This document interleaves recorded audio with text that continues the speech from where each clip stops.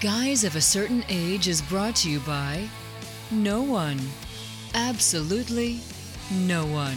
Except these dudes walking down memory lane. Now let's head to the studio to see what they misremember next. It may be the dog days of summer, but that doesn't keep us from doing a podcast. It's Guys of a Certain Age in studio, not alongside anybody, but calling in from parts remote. Art Shirley. There you go, Mr. Shirley. And we think Jay is striking for some reason, but I don't know that he understands strike parameters, that, we're not actually members of any union or guild. That's right. So, I mean. And if he's striking for more money, good luck. Yeah. I think his thing is he's afraid that we're going to AI scan him and use him without his permission. What he doesn't know, we've done that already in previous episodes.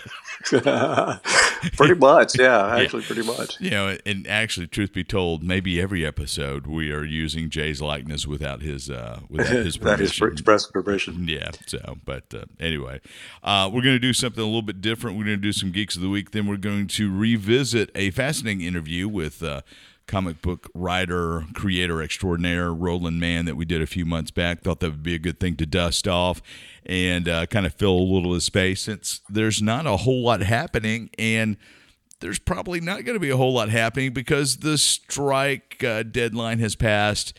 And my Geek of the Week is the fact, well, it's a couple things, but the fact that the actors have decided to join the writers on the picket line. So you do not have actors, you don't have writers, but you've got directors working, which means any vestiges of production that was going on has completely ceased. And wow. It's kind of crazy. So, this is the first time, I think, since 1980 the actors have struck, and the first time in 60 plus years that, there is a dual union strike, which is kind of, surprising at this point. So, have you followed any of the negotiations, any of the stuff in the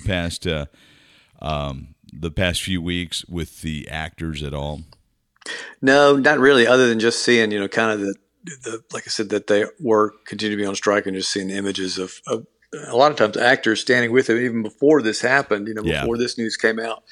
We're standing with them in solidarity, and but no, in terms of what they're asking for, just very vague ideas on that. Yeah, better wages. The big thing is streaming, and the cut and residuals. A lot of the same things that the writers have asked for, and I think those are reasonable requests.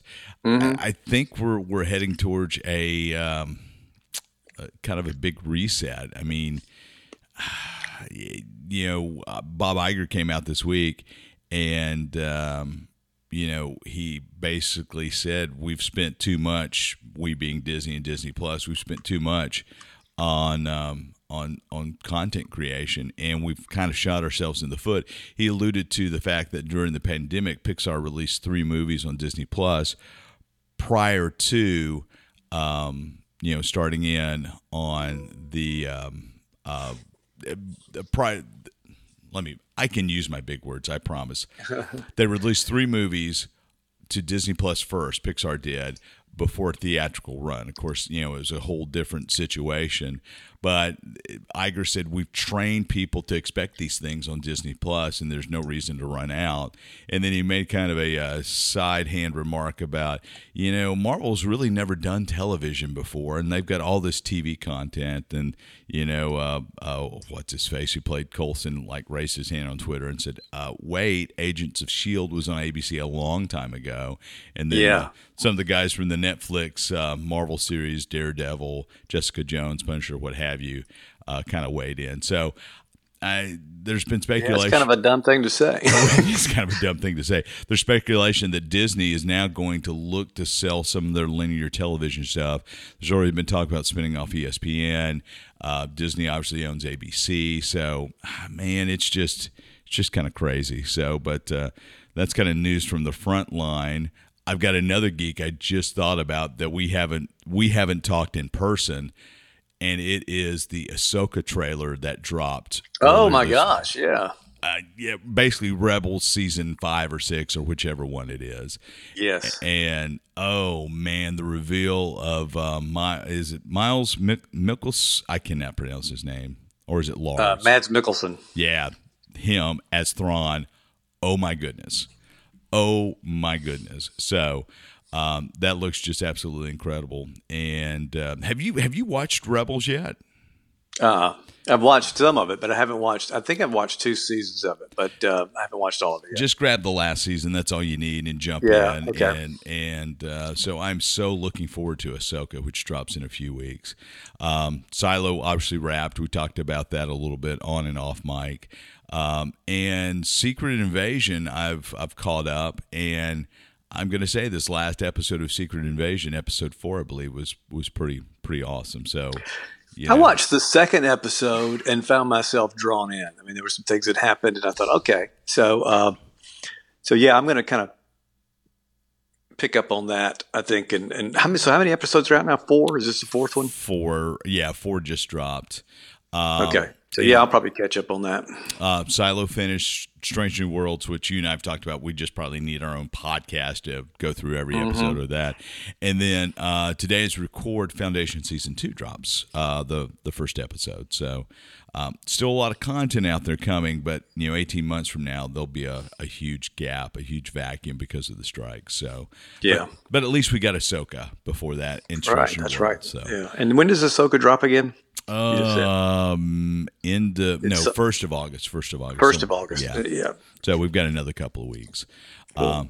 But the strikes are also affecting Comic-Con because one of the rules of that the guild has put out for their members is that, or I should say union. They're a union, not a guild, and I don't really understand the difference. But what SAG-AFTRA has said is that you cannot promote any upcoming work. So no actors at Comic-Con. Wow. Yeah, and last night there was the red carpet premiere of Oppenheimer in London, and the cast, when they got notification strike was happening, the cast actually got up out of the movie theater, got up out of the screening of the movie and walked out. And good grief. Yeah. I will say I did see the 5-minute special trailer that has dropped for Oppenheimer, and it just looks absolutely amazing. So yeah, I'm looking forward to seeing that. I've seen a poster that oh gosh, what was it? I can't remember what it was. If it was Barbieheimer or yeah. That this mashup between Barbie and Oppenheimer, which people are still thinking would make a good double feature. Yeah. So get you down, then get you up. So I'm looking forward to Oppenheimer, and I am intrigued by the Barbie movie. I didn't. Yeah, I know both of them. Yeah. Very different reasons, but I think both of them would be good. Yeah. And also I think what's going to be probably the movie of the summer in terms of box office has released this week as we record. Yesterday, Wednesday, I think, is Mission Impossible. I've given up. I think it's number 7. Yeah. But anyway, it's already doing big box office, which has not been happening for a lot of movies so far. I saw something speculation about that. Of course, overseas box office is huge for modern movies, and China is a big part of that, and in Asia, and one of the reasons that Indiana Jones didn't do as well is there's just not familiarity in Asian markets with Indiana Jones. It's very much a Western Hemisphere movie franchise. Everybody's seen Mission Impossible. Mm-hmm. And I think that's absolutely the case. Of course, you'll find people that make edits or actually make a movie. Sometimes you make a specific edit for the Chinese market. Sometimes you make the whole movie and make sure that it will play well there, because that has become where you've got to do well to succeed. Yeah. But yeah, you're right. That Indiana Jones, as huge a hit and as big a franchise as you would think it would be, doesn't really have the recognition worldwide that even Star Wars or the Marvel movies do. Yeah. But Mission Impossible, like I said, is this franchise that's even though it's based on a '60s TV show, is still relatively new, and they're just pumping out pure action movies. And I think those things also translate well to different audiences. A lot of the stuff that's going on in Indiana Jones isn't going to play as well. I thought I was going to cough again. Sorry. I find it fascinating how different markets react. For instance, did you see how the Barbie movie has been banned in Vietnam because of a glancing shot on a make-believe map that has the infamous 9- line in it? Have you followed any of that? I hadn't seen that. So the 9- line is this geographical marker that is in the South China Sea, and basically People's Republic of China, mainland China, claims drilling and mineral rights for a good chunk of the South China Sea. Well, surrounding countries do not recognize that right. That geographical area is usually represented by a 9- line on maps. And so in the Barbie movie, there's a hand-drawn map of how Barbie gets to the real world, and there's 9 dashes, kind of where China is and the South China Sea is, and so Vietnam does not recognize the 9- line, and so they have banned the Barbie movie in Vietnam because of a kid's hand-drawn map that they interpreted to have the 9- line. Who knew it was a political movie? Exactly, but those are political thriller. Those are some of the things that those censors look at to make sure. And so anyway, that's fascinating. That's a lot of geekage for me. What have you got? You've got cool stuff too. Well, but mine is more of the casting news from Superman and Lois, the Superman Legacy movie that James Gunn is making. He's already cast his Superman and Lois. We've talked about that already. But he's starting to cast other folks as well. And one of the ones that he cast is Anthony Kerrigan. Did you watch Barry at all? No, but I watched Fringe, and he was October, I believe, on Fringe. Yeah, he's been in the DC universe already. Played Zaz, the villain Zaz in Gotham. But Anthony Kerrigan, who is cast as Metamorpho. And are you familiar with that character at all? Yeah, a little bit. Yeah, he was one. I mean, he's from the '60s. He was created by Bob Haney, who also did all the Brave and the Bold stuff and Metal Men and Doom Patrol. So he kind of, had I think a real flair for some of those kind of out there characters. And around the time I was discovering Metal Men and Doom Patrol and the Creeper and some of these other kind of bizarre characters, Metamorpho came along, and he's Rex Mason. He worked for Stag companies and was in love with the millionaire Stag, evil millionaire Stag, and his daughter. But he gets exposed to this chemical in an Egyptian pyramid, I think Egyptian tomb, and becomes this character that can chemically change his body. It's just real wild looking character design. And but he can become all these different things. So it's pretty interesting. It's going to be a challenge to make the CG probably believable, and hopefully they can do that. But I'm really interested to see what they do. I thought that was a strange choice of heroes to include, but it fits very much in with what Gunn has always kind of done. Especially if you look at Suicide Squad, he kind of likes these, and even Guardians of the Galaxy. He likes these kind of different types of heroes, it seems. So that's going to be a good thing to see. Almost anti-heroes is very much. Yes, very much so. Yeah. And Anthony Kerrigan was not in Fringe. I stand corrected. I'm looking for the actual character name. It's another guy who Michael Cerveris. Yeah, Michael Cerveris was in Fringe.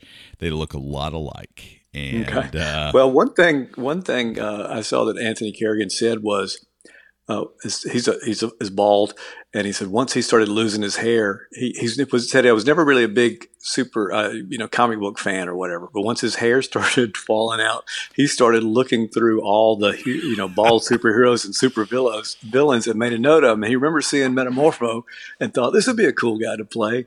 So it's kind of like he kind of had that in mind. Hey, what would my particular look go well with. And so I think that's going to be fun. Self-fulfilling prophecy. So that's right. That's going to be a lot of fun. That's going to be a lot. And there was another announcement made too that you have, I think. And so they announced additional casting, and James Gunn has cast his Green Lantern, but it's not Hal Jordan.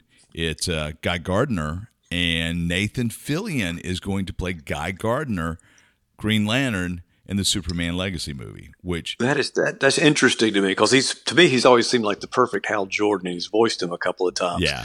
But I know that Gunn likes to play him as a smart aleck, I'll say. and Guy Gardner certainly fits that role. Yeah. It should be a lot of fun. I love Nathan Fillion, and would love to see a Firefly reunion, Josh Whedon, if you're listening. And if you could pull it off, of course, nobody can pull anything off because everybody's striking. But I think Nathan Fillion is a perfect. To me, he's the Bruce. Is it Bruce Campbell? Yes. Yeah. Yes. He's the Bruce. He should be the Bruce Campbell of the DC universe. Yeah, he's certainly the Bruce Campbell of the Gunn films. It seems like because he always makes some kind of little appearance. Sometimes it's more substantial than others, but a lot of times it's just sometimes even a voice of a character that you don't realize is him until afterwards. But I think that's a good comparison. And so okay, we know there are going to be existing heroes. We've heard about a Guy Gardner Green Lantern. Do we know if there are going to be other Green Lanterns as well? I have not seen anything to that effect. So who is it? Pollywog? Or that's not. I don't think that's it, but that's close. Is it Pollywog? It's Polly something. There was a bar here in town called Pollywogs for years. And but I know people still want to see a John Stewart Green Lantern somehow, and but that may be something that they'll put in maybe his own feature movie or something more serious. Now, people have also said they'd love to see a cameo by Ryan Reynolds as Green Lantern again, but I don't know if he'll ever go back to that. Speaking of which, what did you think about Hugh Jackman in the comic accurate Wolverine costume? I thought it looked awesome. And that's funny because it hit us the same time that we hadn't talked about that yet. I thought it looked great. I mean, I think it really, to me, it's like, why haven't they done this all along? But it pulled off. It was the perfect combination of comic book accuracy and still realistic functionality. So those of you playing along at home, this was a still that was released from Deadpool 3, which is in production, or was before the strike happened. And Ryan Reynolds had been able to convince his best bud, Hugh Jackman, who he's in love with, to come back and play Wolverine one last time. And if you recall Wolverine in the X-Men movies, there was never any comic accurate costumes. It was all kind of black leather and whatnot. Well, this behind the scenes snapshot has got Hugh Jackman in the maize and blue, but primarily a yellowish maize Wolverine costume. So, and it looks good. It doesn't look hokey at all. What I really have enjoyed seeing is the folks who will take Hugh Jackman and shrink him down and say, okay, now it's comic. Oh, no, that's funny. I haven't seen that. Yeah. I've seen one with the cowl and looked almost like a helmet kind of thing. It was supposed to be kind of taken. I thought it was a real picture. I mean, it looked real. Whoever did it looked real, but I have not seen it anywhere else. I think they would be showing this all over the place if it were real. I think it was an artist interpretation of trying to put something that would fit in with it, but it looked absolutely perfect. Yeah. And it was, but I don't know that he'll have that or not, but maybe I don't know if he'll wear it or not. Maybe they'll show it, but I don't know how, apparently there is in some behind the scenes photo of a 20th Century Fox logo kind of destroyed in the background of a shot.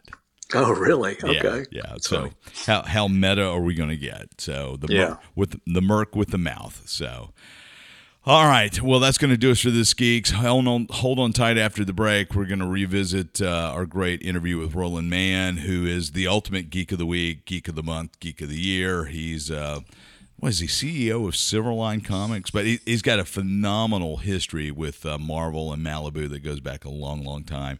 He's actually met Stan Lee, which is something that we have not. So, up next.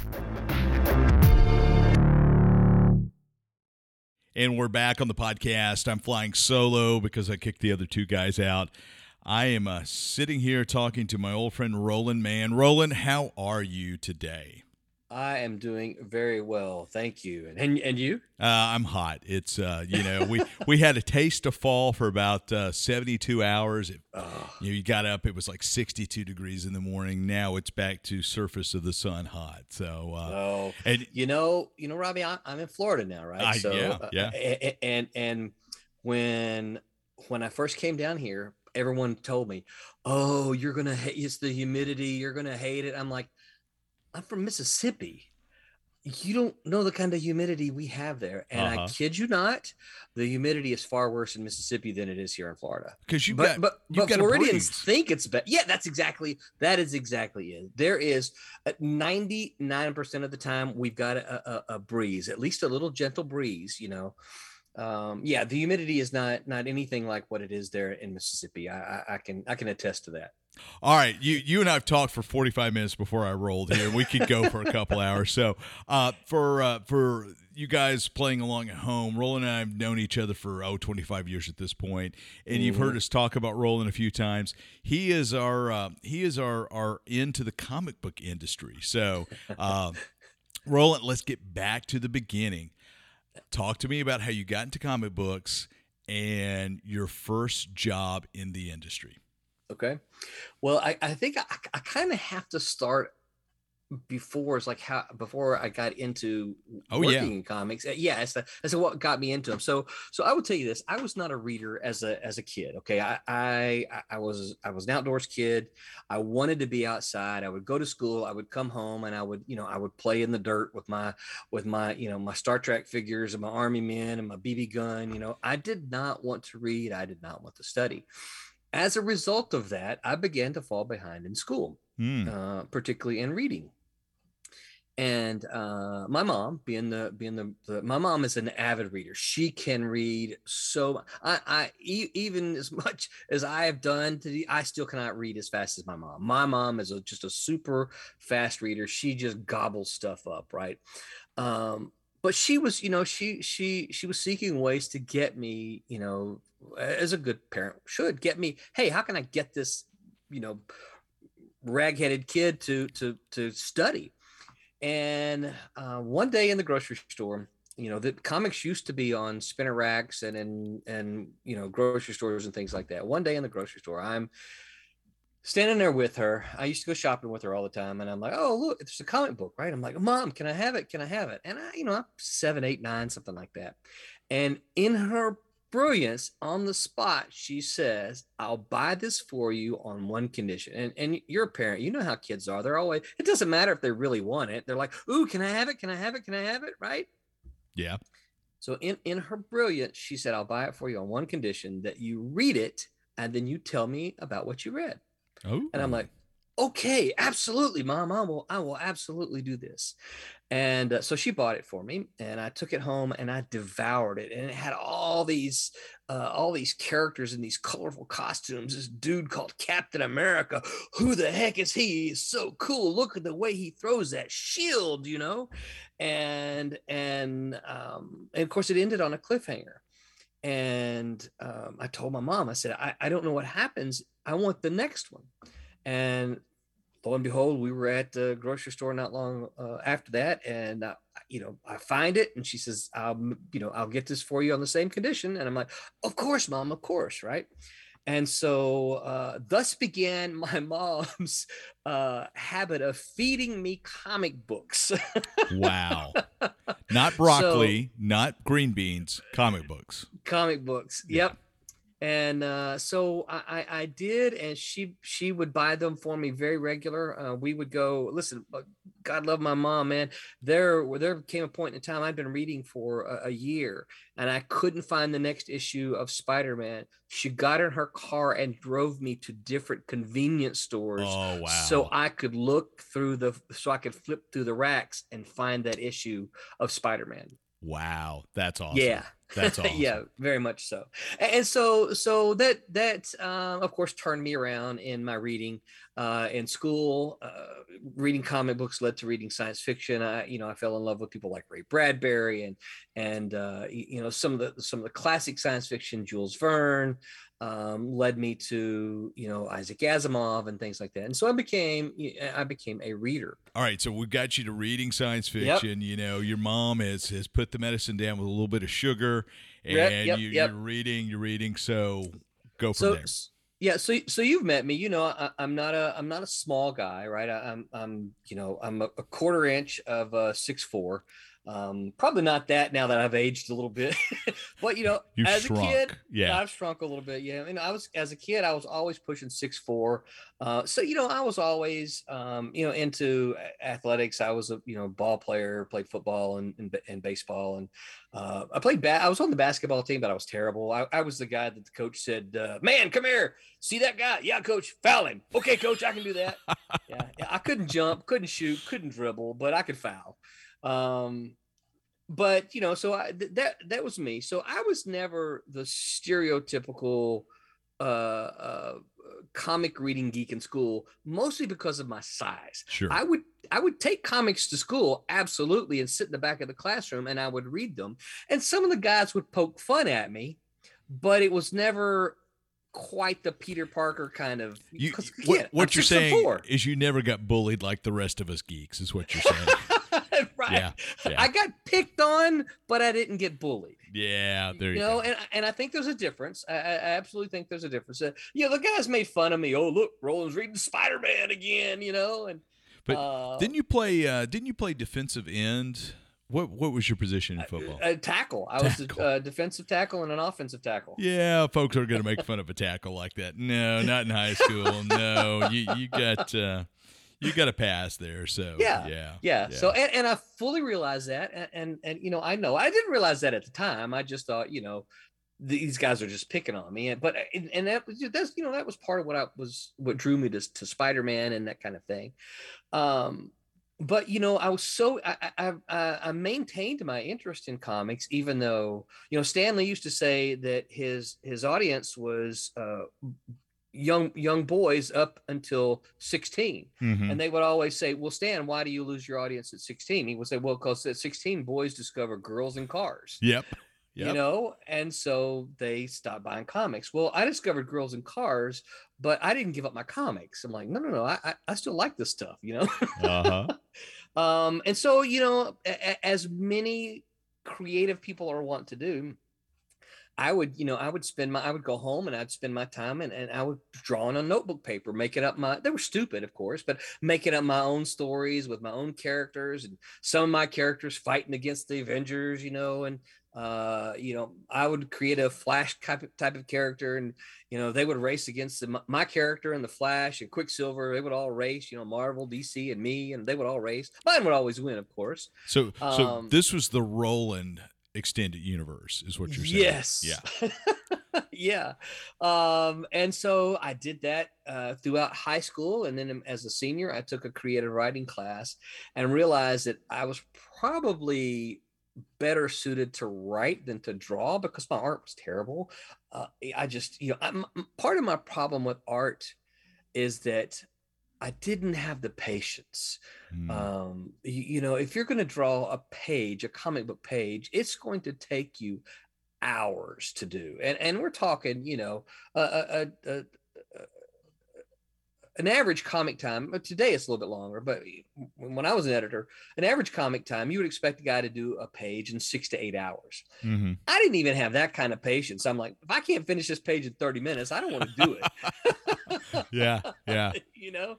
So that's kind of what drew me into the writing, and I started noticing the comic book writers at the time. I started, oh, look, who's this Steve Englehart guy? He's a guy who writes a lot of these comics that I actually like, and so I started paying attention to that, and I knew I wanted to be a writer, specifically a comic book writer, but I'm a first generation college student.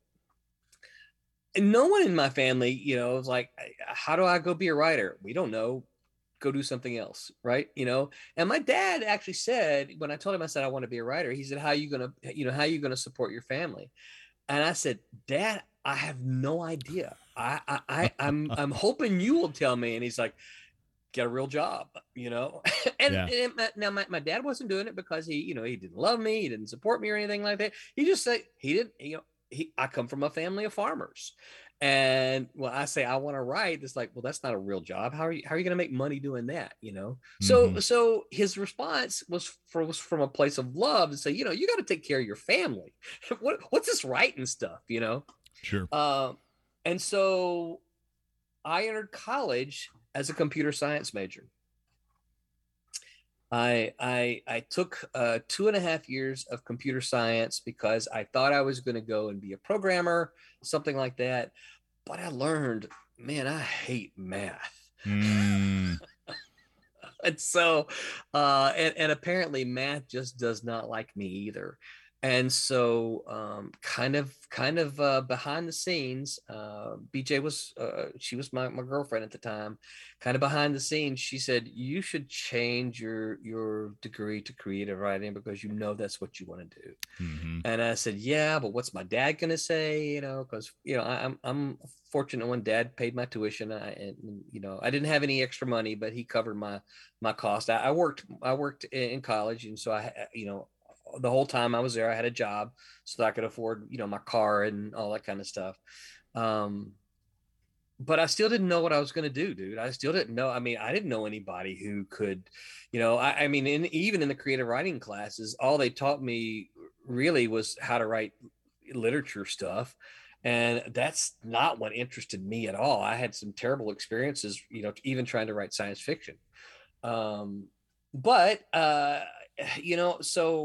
So I started submitting stuff when I was in college to Marvel and DC, and just rejection, probably most of it unread. But when I was a junior down at Southern Miss, I met Stephen Butler, who is a longtime friend of mine. I saw a piece of his art, and I'm just sat there and stared at it. I'm like, I don't recognize this character. And I know a lot of characters because I read a lot of comic books. Mm-hmm. And he was like, "Oh, I designed that character. That's mine." I'm like, "What?" And he's like, "Yeah." He goes, "I want to draw comics for a living." I'm like, "I want to write comics for a living." And so the two of us got together a couple of times. Now, I should also add a little asterisk. This was right after the Teenage Mutant Ninja Turtles were published. Sure. And so this would have been 1986. And so there was a bit of an independent comic revolution going on. I don't know if you've ever seen the initial Teenage Mutant Ninja Turtles, but by Eastman and Laird, I absolutely do. I own the trade paperback. Very cool. Yeah. So that those first issues are not real. They're not kid friendly at all. No. They're absolutely not kid friendly. Yeah. They're not kid friendly, and they're really not that good.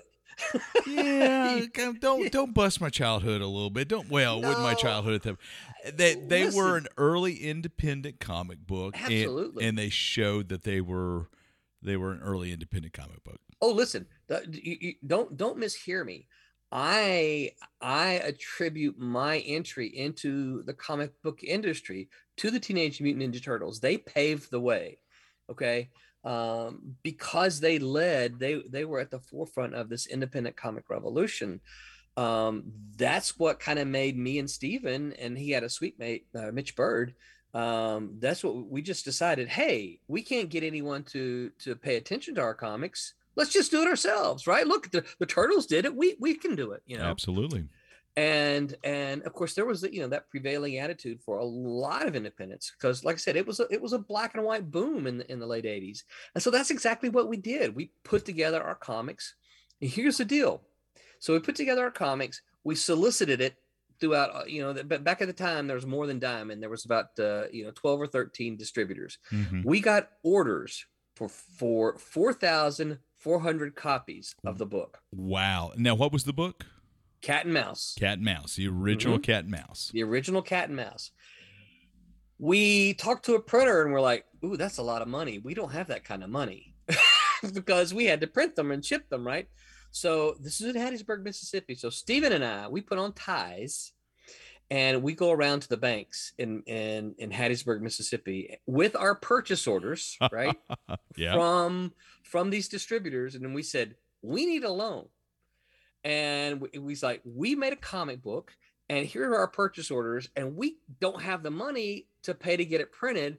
But if we can pay to get it printed, this is the money that we're going to get paid. So they could easily see we were going to make money. And Robbie, as much as I like Hattiesburg, and I tell you, this is the response. I'm kind of paraphrasing all of them, right? Comic books. I ain't never given no loan for no comic book before. Yep. How about a tractor? You want a tractor? No, sir. We need to print this comic book. We've got 4,000 ready to be sold. Money, right? Money, yeah. and dude, we could not get a loan. We hit every bank in town, and we could not get a loan because they looked at us like they had no idea what we were talking about. Yeah. And so, unfortunately, we had this, kind of, this is in the days before Kickstarter and all that kind of stuff. So, sadly, we had to cancel the orders. But what we did then is we photocopied all those order sheets. We photocopied our comics, and we sent them out to independent publishers again. And we said, look, we got orders for these books. We don't have the money to print it. We need a publisher. Yeah. And so we hooked up with a guy out of New York called EF Graphics. EF Graphics published one book in color and then went out of business. They were printing some other books as well. And so we took that. We took the purchase orders. We took all our and we sent it out again. This time we actually had some interest in some of the more prominent independent publishers at the time. A little bit of time had gone along, and ultimately we were picked up by Aircell, that was owned by Malibu Comics, and of course Malibu Comics is the company that published Men in Black. Mm-hmm. And they picked up Cat and Mouse, and the rest, as they say, kind of is history for that. Wow. So I'm looking here, you've got Cat and Mouse number 1, 1990 Aircell, and then you've got the EF Graphics. You've got number 1A and number 1B. Those were 89. So those predate the Aircell number 1. Is that correct? Correct. That is correct. Yeah. Gotcha. Yeah. Yeah. And there's a color. So there's a color version that is printed on newsprint. And then there is a black and white version that's printed on a better quality paper. Now we never printed anything ourselves. And I know one of the things you asked me a little bit about Silverline is that we never printed anything ourselves. Mm-hmm. We were actually called, if you go back and look at the catalogs, we called ourselves Top Comics. When that failed, and when we reached out to EF Graphics, we still kind of wanted to have some kind of personality. We were a studio without realizing kind of what we were. And so EF Graphics said, okay, well, why don't you guys be Silverline Studios, and EF Graphics will be the publisher. Well, we didn't like the studios part, so we just said, we'll just call us Silverline. Mm-hmm. We're Silverline, and we'll package the books and you can publish them. And then that same relationship then transferred into Malibu, and Silverline packaged several different comics for Malibu in the early 90s before I was hired as an editor. So Cat and Mouse got you to Malibu. That was your entry to employment, right? Right. Yep. Absolutely. So when did you start working for Malibu, and were you able to keep Cat and Mouse separately as a creator? Yeah, Cat and Mouse had, so I started working for Malibu in 92. And this was shortly after the first run of Cat and Mouse ended. Now, we had planned to do a second run of Cat and Mouse. The plan was to come back with a series of miniseries, partly because it still is, right? But it was hard to keep an ongoing series going. And the idea was that, for every fifth issue, we're going to get a new number one.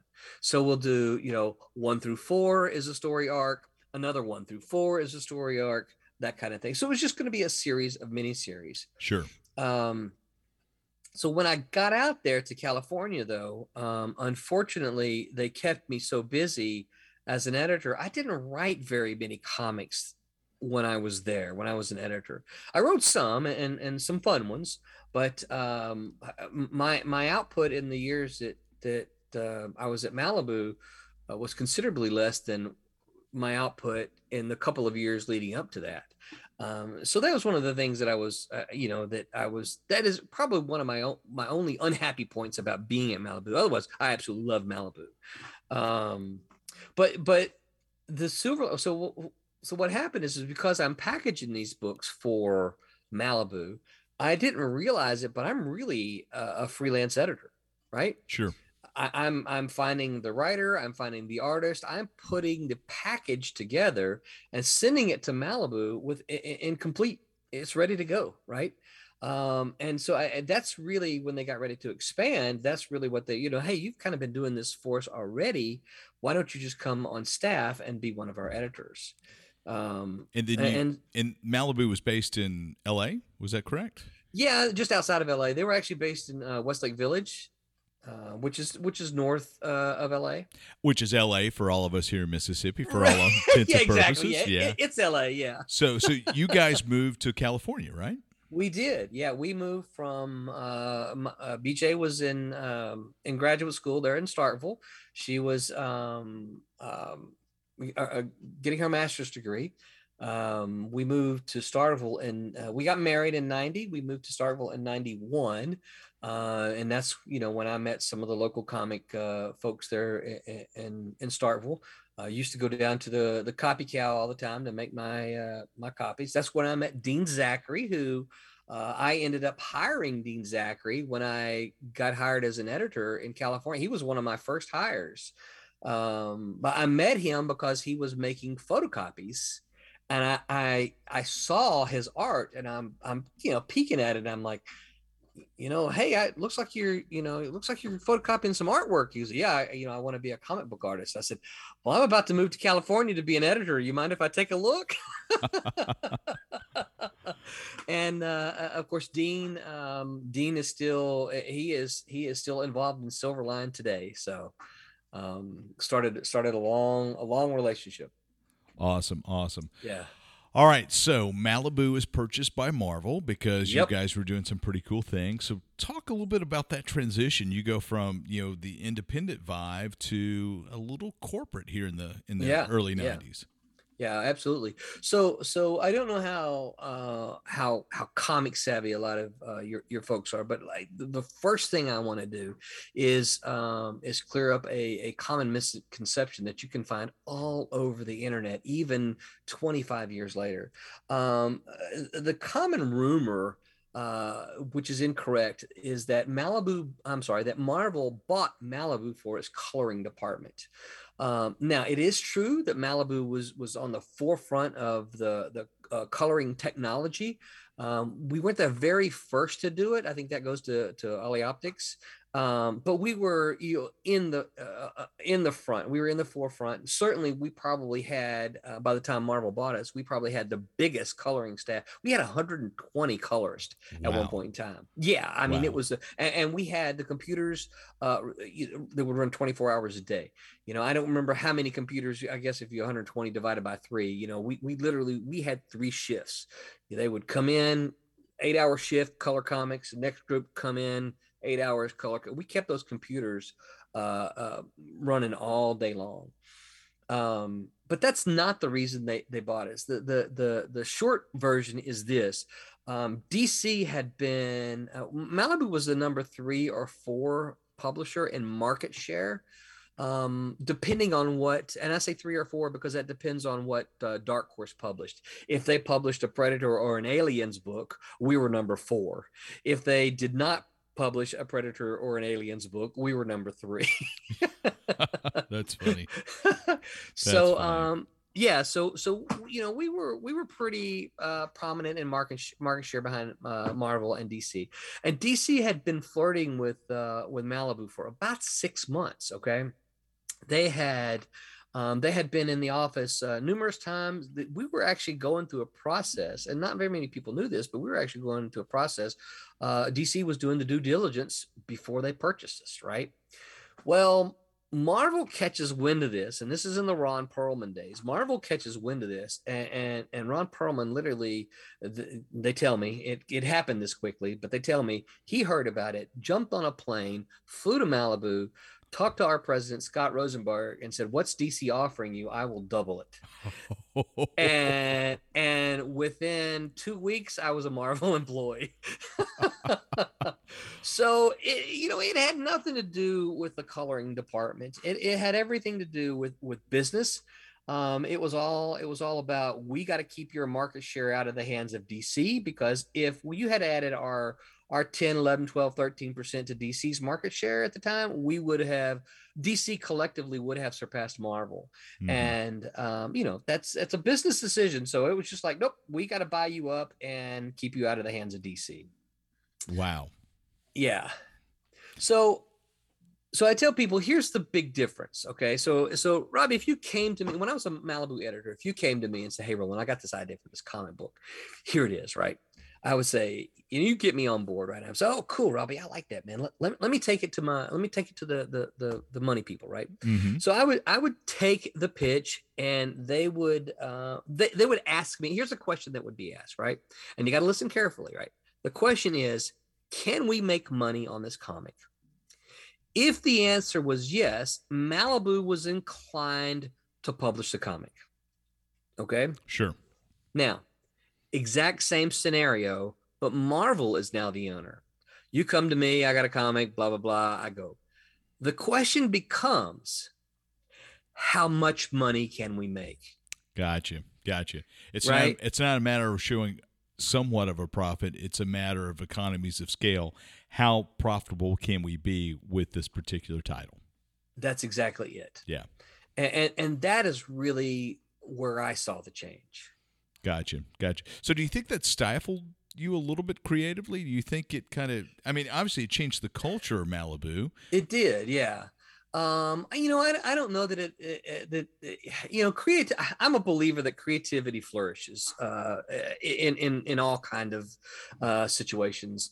I think there are things that we had kind of, we had these corporate overlords that we kind of had to, but we were still making comics, mm-hmm.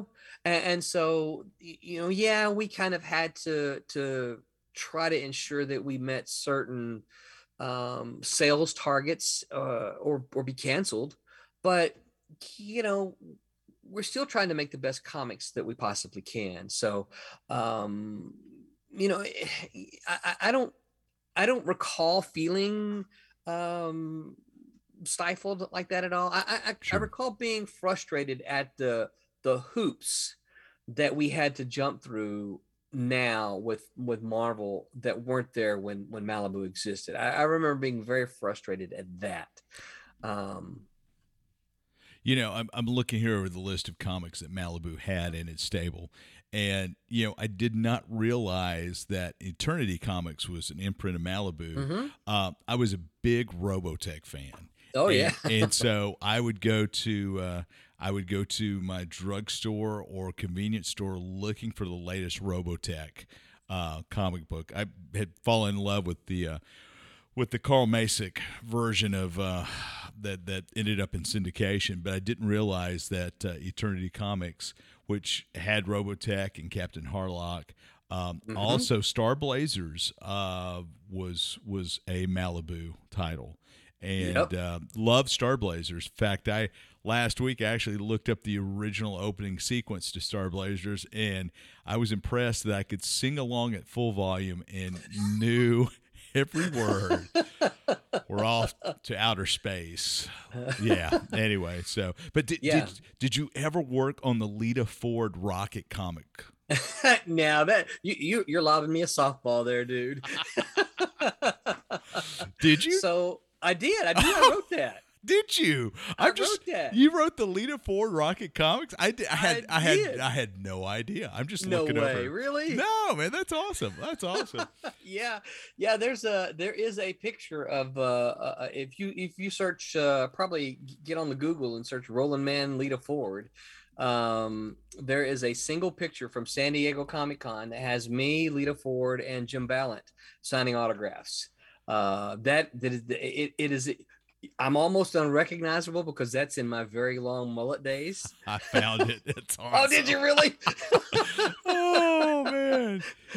Oh, that's awesome. That's awesome. Yeah, that's me, and Lita Ford's in the middle, and then Jim Ballant is the artist of the comic. We were at San Diego signing autographs for the book. That's hilarious. Did she say draw me once, draw me twice, come on pretty baby, draw me deadly? No. No, it was an interesting process because obviously, it's her book. She was in charge. And when Malibu approached me, they said, now here's the deal. Lita's got ideas. So we want to run with her ideas. We just kind of want you to write sort of what she wants to do. And I'm like, I can do with that. So I had phone conversations with Lita, and she's like, here's the story I want to tell. And she absolutely, her dog, Chili Dog, that stupid little weenie dog, right? Yeah. She wanted that dog to be in the comic, right? And I'm like, okay, it's your comic if that's what you want. So that's why I've had people ask me before, why did you put the dog in there? I'm like, well, because Lita Ford said she wanted the dog in there. Because Lita wanted the dog. Oh man, yep. That's great. That's great. So did you work on the Ozzy Osbourne book? I mean, what else? I did not, but I did not work on Ozzy. I did not work on any of the other rock and roll comics, but I did get to meet Geezer Butler, who is the bass player for Black Sabbath. I have my picture with him. I don't think it's on the internet anywhere, but I do have a picture. It was one of these things. I'm in the office. I've got this, I got to go to work in California as an editor in short pants and a t-shirt, right? That's the way I went to work every day. And you all saw my hair from the Lita Ford picture. I had my hair pulled back in a ponytail. I'm working. Someone says, Geezer Butler's in the office. And I'm like, no way. They're like, yeah. I'm like, I got to get my picture taken. I've got on this t-shirt that has this big fat butt on it that has pants kind of pulled down. And so you see this big butt crack, and the words on the t-shirt says crack kills. I'm taking my picture in this and short pants. Sorry, Mrs. Reed. I'm just going to say that right now. And Roland, I'll explain to you that off microphone. Sorry, Mrs. Reed. All right, go ahead. Let me hear the rest of the t-shirt story. So, I mean, that's just, I'm standing there with Geezer Butler, and this is my picture of him as I've got this t-shirt that, is not really a t-shirt I wear in public, And so I've got this picture of me and Geezer Butler. Oh, man. Yeah. I went to a Kiss party. Ooh, okay. I did. I got to, and this was after Marvel purchases. The editors would go to New York every now and then to have editorial meetings there because the main offices of Marvel were in New York City at the time. And one of the times we went up there, they had a Kiss party for some comic that they we didn't do it. That was the New York offices were doing. And I got to stand and talk to Gene Simmons for about 5 minutes. Nice. I got to shake Paul Stanley's hands, and he had like two 18-year-olds on his either elbow. Of course. So I met him. I did not, but those were the only two I met. I don't recall whether any of the other band members were there or not. I'm inclined to say I don't think so, but yeah, it was a lot of fun getting to meet those guys. So working for Marvel, yes. Did you get to meet Stan the Man? I absolutely did. And Stan the Man Lee, for those of you guys playing along at home who don't know who Stan the Man was. Yep. Now I should backtrack a little bit. So I had actually met Stan briefly before. Okay. When I was first getting into comics, I was a rookie, and I was at Dallas. I think I'd been working in comics for probably about a year and a half, maybe 2 years. So I had some comics under my belt, not many, but some. And I went to a Dallas fantasy festival, and Stan Lee was there. That's when I got him to sign my copy of Avengers #2. And I shook his hand. I didn't have to pay for the photo op. I didn't have to pay for the autograph. I just stood there and talked to him for, about 10 minutes, telling him how much, of an influence he was and that kind of thing. And it was fantastic. Okay. So I was able to leave that show going, man, look at this, I got Stan Lee's autograph, and I was floating high. So when Marvel bought us, our editor-in-chief, when they bought us, they were like, is there anything that you guys want from us? And our editor-in-chief said, yes, we want to have lunch with Stan. Oh my goodness. Oh my goodness. And now Stan had already, by that point in time, Stan had already moved out of New York, and he was in LA, and he was more of a figurehead. They had kind of removed him from the day-to-day operations, and he literally was just kind of a figurehead and trying to do some of the stuff in LA, right? But yes, because of, I will always be thankful to Chris Ulm, who was my editor-in-chief.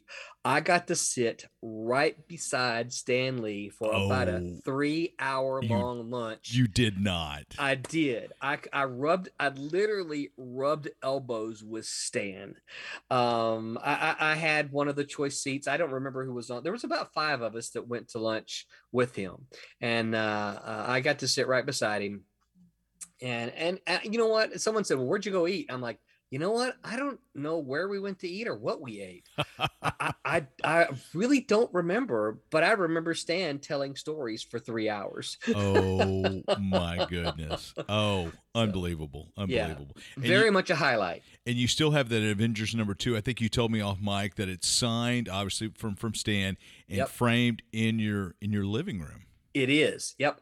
You could come visit me, and I can take it off the wall and show you. What's the quality of that issue? Not real great. I've never had it graded, but it's, it was my copy. So it's like, I'm like, I wasn't, this was before slabs and all the grading 9.8s and all that kind of stuff. It was kind of the best copy I could afford at the time.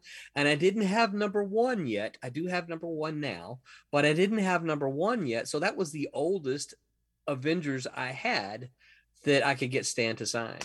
Oh man, unbelievable. All right, so we're going to pause here, and guys, we're going to come back next week with part 2 of this interview. Roland, can you hang on for a second so we actually have a part 2? Absolutely. All right, thanks for listening. We'll see you guys next time around.